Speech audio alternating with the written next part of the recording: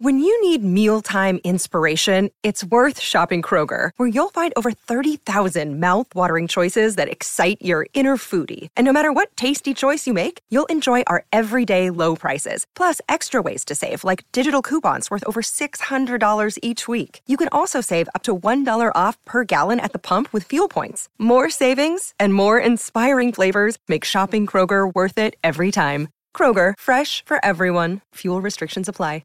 Another day is here, and you're ready for it. What to wear? Check. Breakfast, lunch, and dinner? Check. Planning for what's next and how to save for it? That's where Bank of America can help. For your financial to-dos, Bank of America has experts ready to help get you closer to your goals. Get started at one of our local financial centers or 24/7 in our mobile banking app. Find a location near you at bankofamerica.com/talktous. What would you like the power to do? Mobile banking requires downloading the app and is only available for select devices. Message and data rates may apply. Bank of America N.A., member FDIC.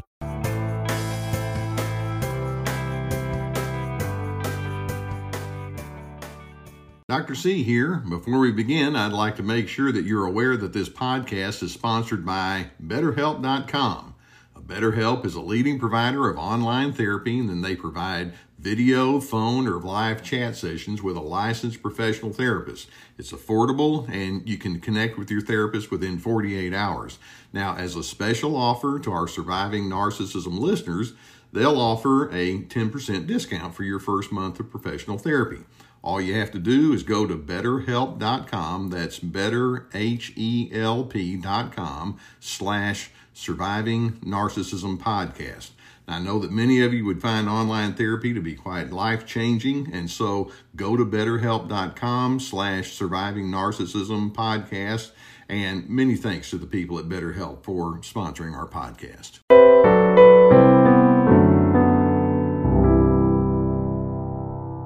Thanks for joining us for another episode of the Surviving Narcissism podcast with your host, Dr. Les Carter. I'm Michaela, the program director, and in today's episode, Dr. Carter will discuss the trait that eventually reveals covert narcissism.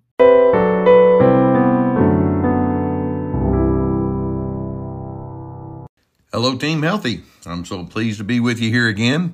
Hey, I'm going to talk with you today about something that can be difficult at first to figure out, but once you start seeing it, you can't unsee it. I want to talk with you about the characteristic that eventually shows you that you're dealing with a covert narcissist, okay?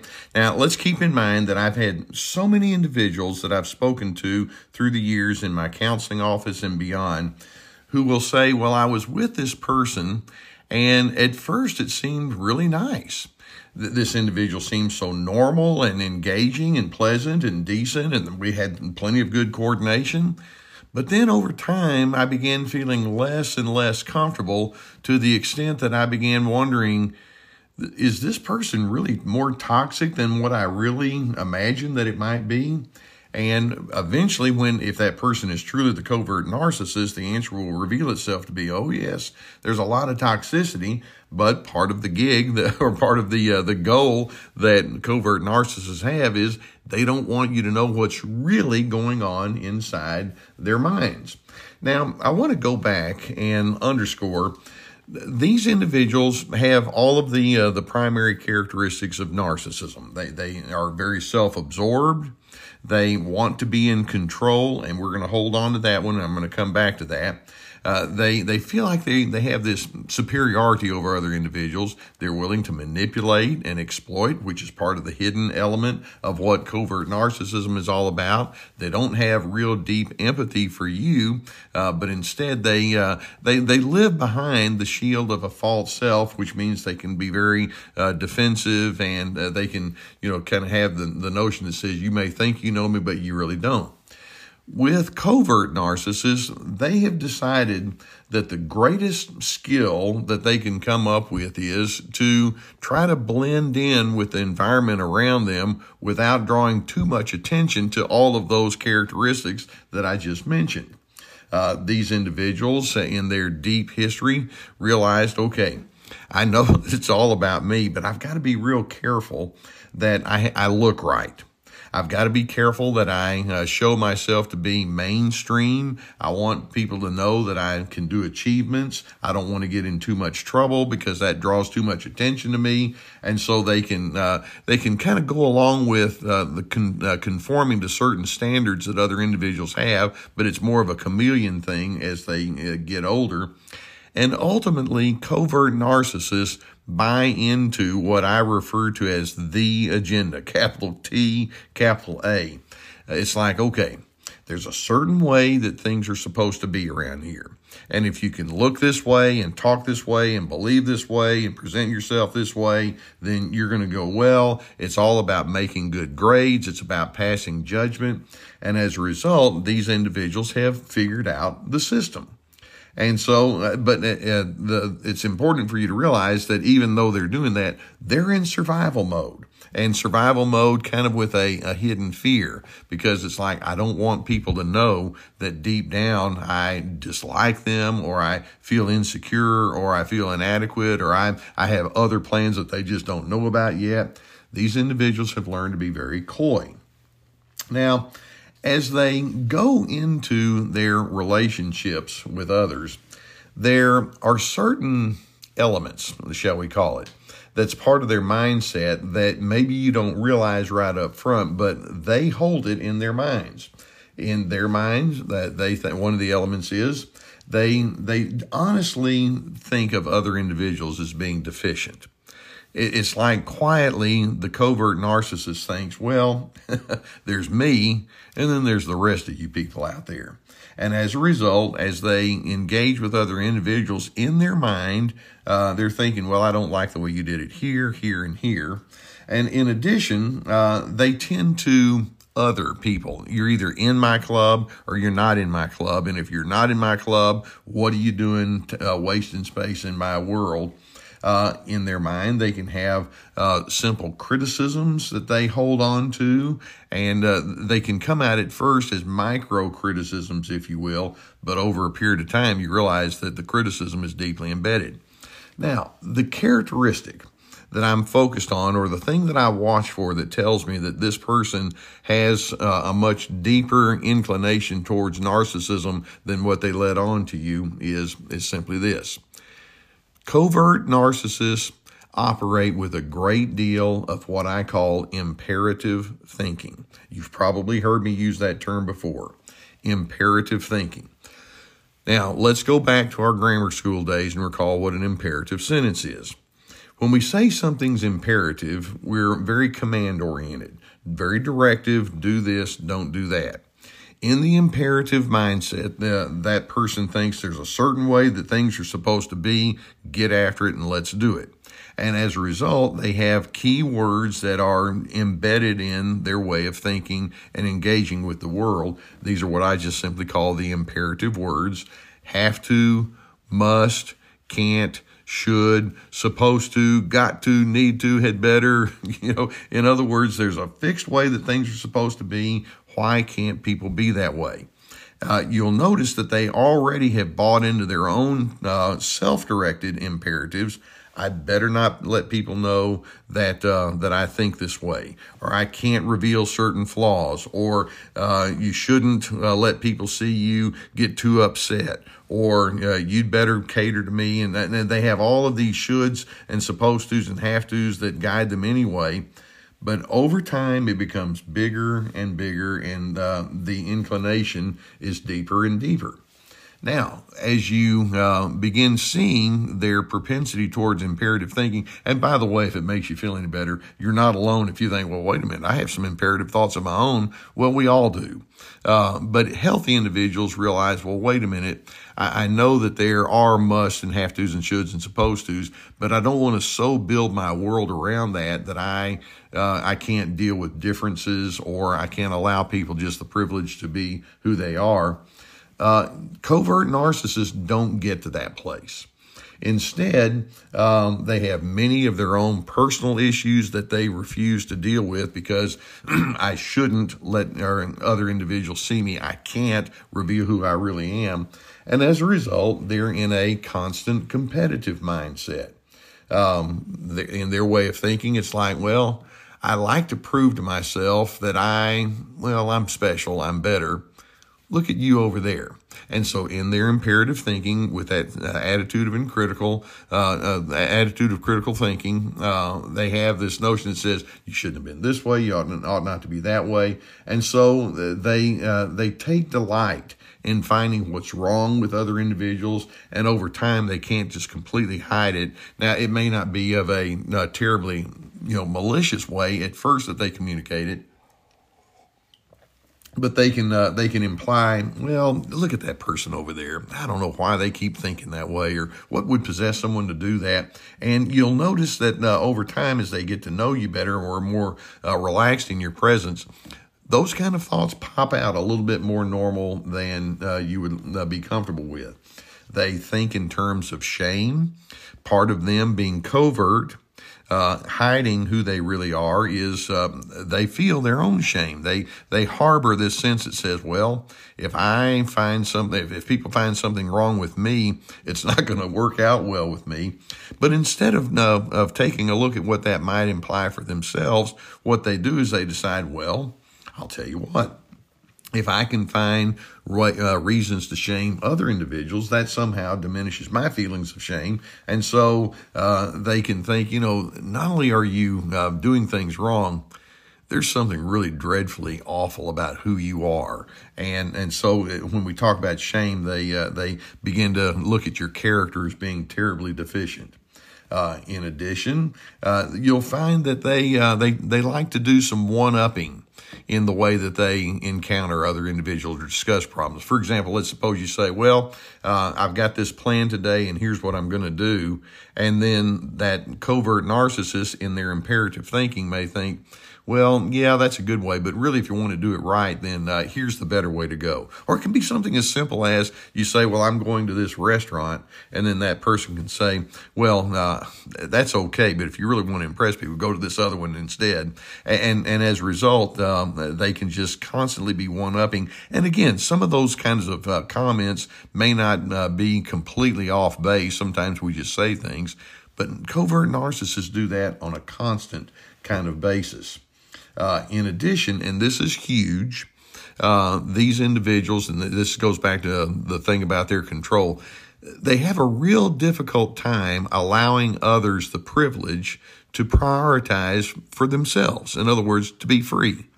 In their minds, it's like, but there's a certain way things need to be done. And when you know it happens to be my way. And as a result, when you show yourself to be unique, when you show yourself to have distinctions that don't match up, and it may not be a matter of ultimate correct or incorrect, it's just who you are, that covert narcissist is thinking, I'm pretty uncomfortable with that independent streak you have over there. And as a result, they can become quietly non-cooperative, or they may go back to that, why would you do something of that nature?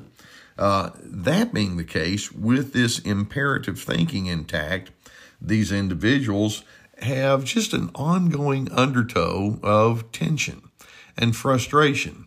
Because, of course, you know and I know that you may have the agenda of the way that everything is supposed to be, but guess what? The world doesn't always line up according to the agenda as dictated by that narcissist. And as a result, they're thinking, well, it needs to. Why can't you be this way? And so these individuals can have their annoyances and their agitations that they can't completely contain. I can just think of so many illustrations of that covert narcissist just kind of doing the huff and the agitation, the annoyance. And then when you ask them, is everything okay? Oh, yeah, I guess so.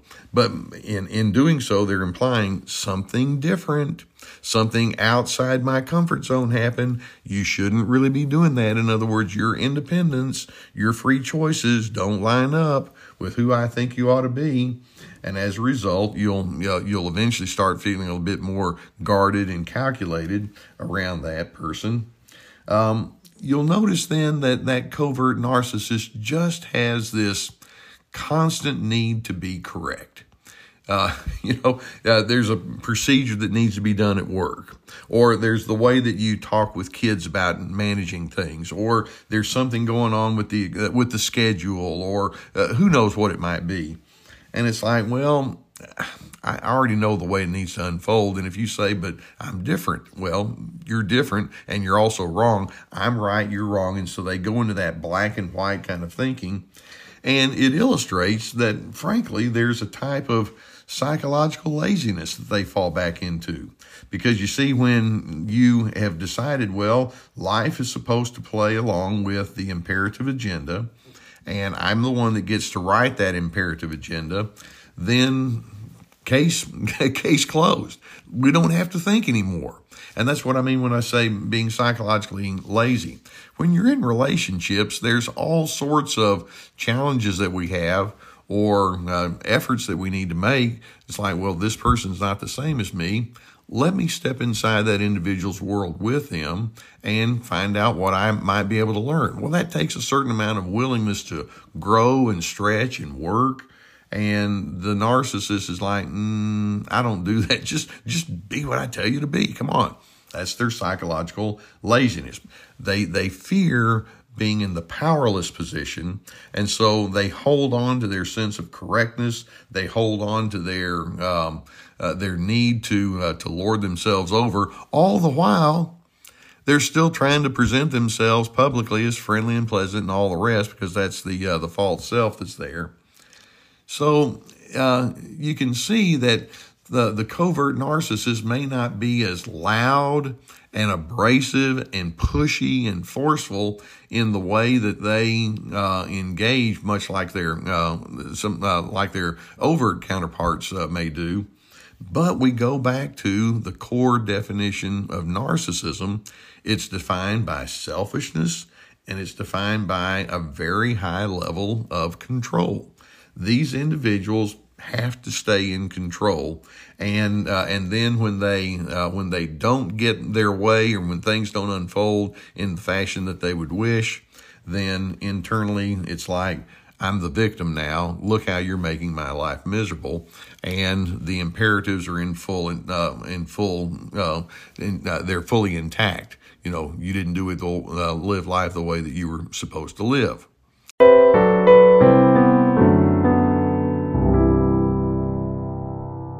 I'd like for you to be aware of my video courses. One of them is entitled Free to Be, Finding Yourself Despite the Controllers in Your Life. Now, inside this course are various modules, and inside each module, it breaks down into various lessons with a video, teaching documents, and then also questions that go along with it. For example, inside Free to Be, you'll learn how controllers want to invite you into their games. But then you'll also learn about the 7 principles of freedom, how to develop self-trust, and much more. Now, if you are interested in enrolling in the classes, you could go to our survivingnarcissism.tv website, click the link for courses, and you'll find that one and others. And I hope that you would find them to be quite therapeutic. And now back to Surviving Narcissism with Dr. Carter.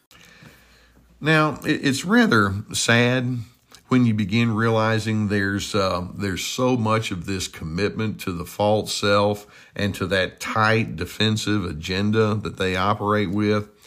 But once you start going inside the world of understanding covert narcissists, you realize multiple things about who they are and what's really driving them from the inside out.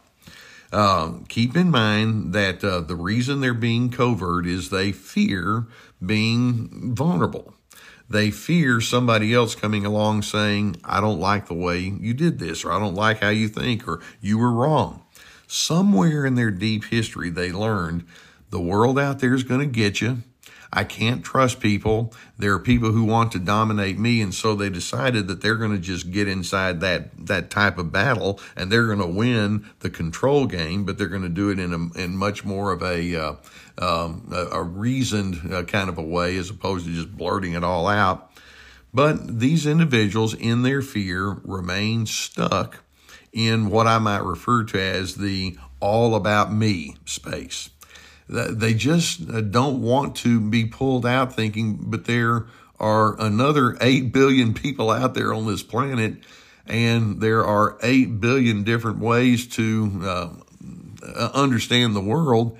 No, it's all about me. And we have to have everybody filter it through me. These individuals live behind a wall of defensiveness. They don't want to receive input because receiving input from other individuals in their way of thinking means, well, I must be deficient because I don't know everything. So they have to portray themselves as knowing everything.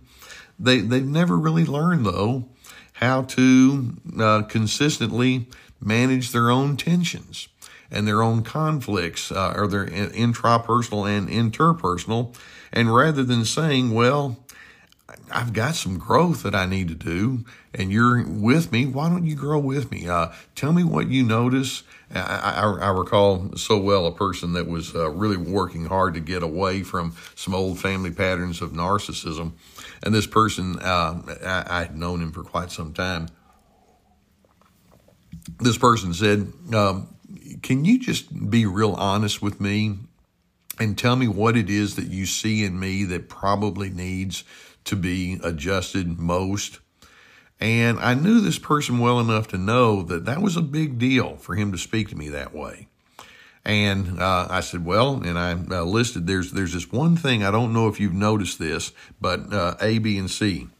And he looked at me, shaking his head up and down, like, yep, I know that I do that, and I didn't know if other people noticed that. It's like, well, don't we all have our things that we need to do differently? And he and I had this wonderful conversation about his commitment to growth and how these kind of ingredients had gotten on the inside. Narcissists will not have that kind of conversation with you. They can't. It's like, oh no, that means vulnerability. That means I'm taking my mask off. I have to, there's the imperative, I have to keep up the veneer. These individuals are so committed to perceptions as opposed to reality that they cannot be authentic. They've concluded the world is far too hostile to trust anyone.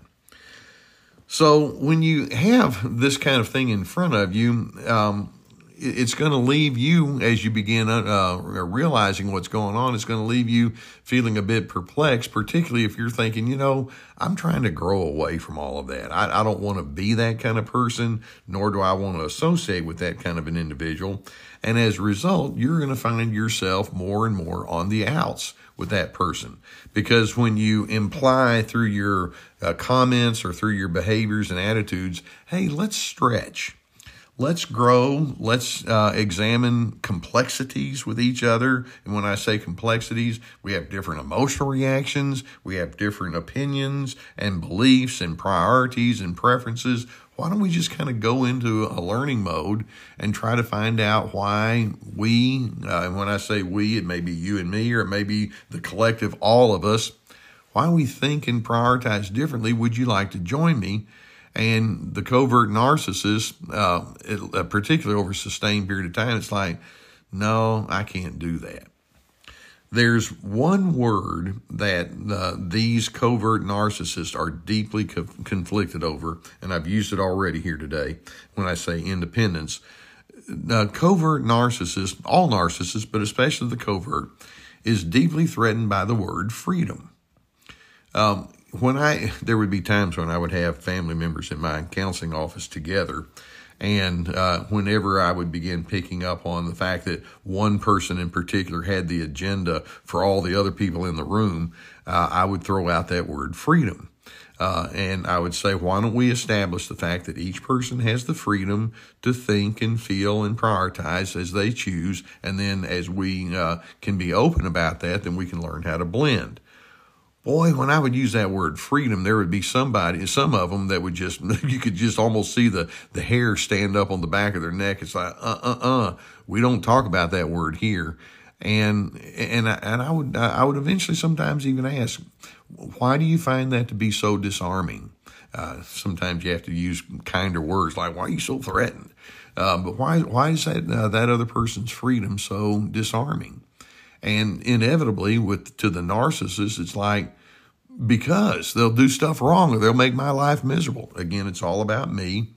And then there would be this an additional element that I would talk to individuals about when we use that word freedom. It's like, well, actually, you may actually find greater cohesiveness, not splinteredness, but cohesiveness, when we allow a certain amount of freedom to be there inside the relationship. And that would be one of those notions that they couldn't wrap their minds around to save their life. Let me give you an illustration. Let's suppose that I have somebody in my world and I have a reputation of saying, here's the way things ought to be. In other words, I'm the imperative person. How willing is that other individual going to be to say, oh, well, since you have the agenda, I'm going to share all sorts of different kind of thoughts? Most people, when you're being imperative with them, it's like, okay, I have to filter way too much. And so it shuts down communication. Now, let's take the same thought, though, and say, well, what if I have a reputation when I'm with certain people? And my reputation is when you're in my presence, you're free to be who you are. If you have different beliefs or interpretations or feelings or reactions, I'd like to know about that. In other words, I'm not going to try to cram you immediately into my mold. Then what kind of reaction am I going to have? And typically, if there's going to be any form of cohesion that's going to emerge, it's through freedom that we find it. Because along with that message that says you're free to be who you are other unspoken but healthy messages like, I accept you. I feel no need to lord over you. I consider you to be an equal. If we're going to build trust, we need to have openness. And so I'd like to engender or foster an atmosphere for openness. The mind of freedom allows for those kinds of qualities to come through. And then we can still discuss how to coordinate and, if necessary, what boundaries and stipulations and parameters we're going to operate with. But that kind of thinking is far too complex for the narcissist. The narcissist is like, but I've lived my whole life trying to stay inside this prescribed mold and maintain a certain image, and to say that I'm free to explore all of my flaws or differences or idiosyncrasies and you're free too, that doesn't fit. And so they go back to the conformity and all the rest that goes with it. I'm hoping that as you're able to see the strong bent that these covert narcissists have for creating this plastic image and then operating as if everything's okay, you'll also see, though, that there's so much conflict that they carry on the inside because words like authenticity and openness are just so difficult for them. Instead, they want you to be subordinate, and they'll lie easily or they'll cover up, and then they project shame onto you, like I'm mentioning.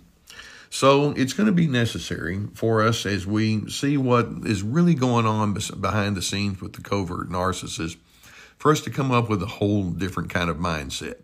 Keeping in mind that the easiest trait that you can watch for that reveals the fact that they're strongly narcissistic is they keep going back to that agenda. Here's the way things ought to be. And I'm hoping instead you can think, I like being correct, but there are so many other ingredients that I like as well that can go alongside with that. When you have that hard imperativeness, you forget things like kindness. I can be kind, and that's so much more important than having to have everything line up in the imperative agenda style. Or I want to be somebody that knows how to love. And love implies accepting you right where you are and having a certain form of patience. I want to have a sense of self-restraint as opposed to being superimposing over other individuals. I want to have an insight desire. I want to know what's behind the veneer that people have, and I want you to see what's behind my veneer. I want to have a sense of openness and authenticity and goodness. Those kind of characteristics, maybe intellectually, the covert narcissist will say, well, sure, I do that too. But those kind of things, like I say, they're too psychologically lazy to figure out what it really means. And as a result, they stay stuck in their much more simplistic black and white thinking that's all about me, that's what you're dealing with. So to me, anyway, it's really easy to line up and say, well, here's the way things are supposed to be. Here are my imperatives. Here's the agenda. Here's how things are supposed to unfold. It's much more challenging and expansive to say, well, I have my thoughts and feelings, but you have yours. Let's talk. I'm hoping that that's a space that you can go into over and over. And as you do, I'm hoping you'll find that actually more harmony and cohesiveness can come from that kind of approach. But because covert narcissists are so tight and so insistent that things have to be the way that I say they need to be, despite all of the outward pleasantries that they may project, that's what's really holding them captive. Know what you're dealing with, and then realize when they simply cannot move off of that pattern of thinking, you're dealing with somebody who's stuck in pre-adolescent thinking, and as a result, they're not able to enter into that deeper adult mindset that emphasizes all these other healthy alternatives. So sometimes it takes a while for this pattern of covert narcissist to be revealed in its fullest sense. But like I say, they're so committed to that false self that over time they just can't get out of that. And once you see it, know what you're dealing with, and then make your adjustments or adjust your expectations accordingly. Well, Team Healthy, one of the things I'm wanting to do is I'm wanting to keep you in an informed position where you're feeling like you know and understand what you're up against. And as you do, then you can make your own healthy adjustments. And then, frankly, you can choose how deeply you need to stay in a relationship with that, or if you need to pull way back, or in some cases, once you begin seeing the covert narcissism for what it is, sometimes you just need to pull back completely. But nonetheless, I'm hoping that you are finding yourself stimulated by the education process, the insight process, and I'm hoping that you can say, I'm committed to openness, authenticity, love, humility, and all of the things that go counter to what that covert narcissist stands for, and I make no apology for that. Okay, guys, I hope this gives you some good things to think about. Join me over on my YouTube channel as well, and I will see you next time. Thank you for letting me be a part of your journey.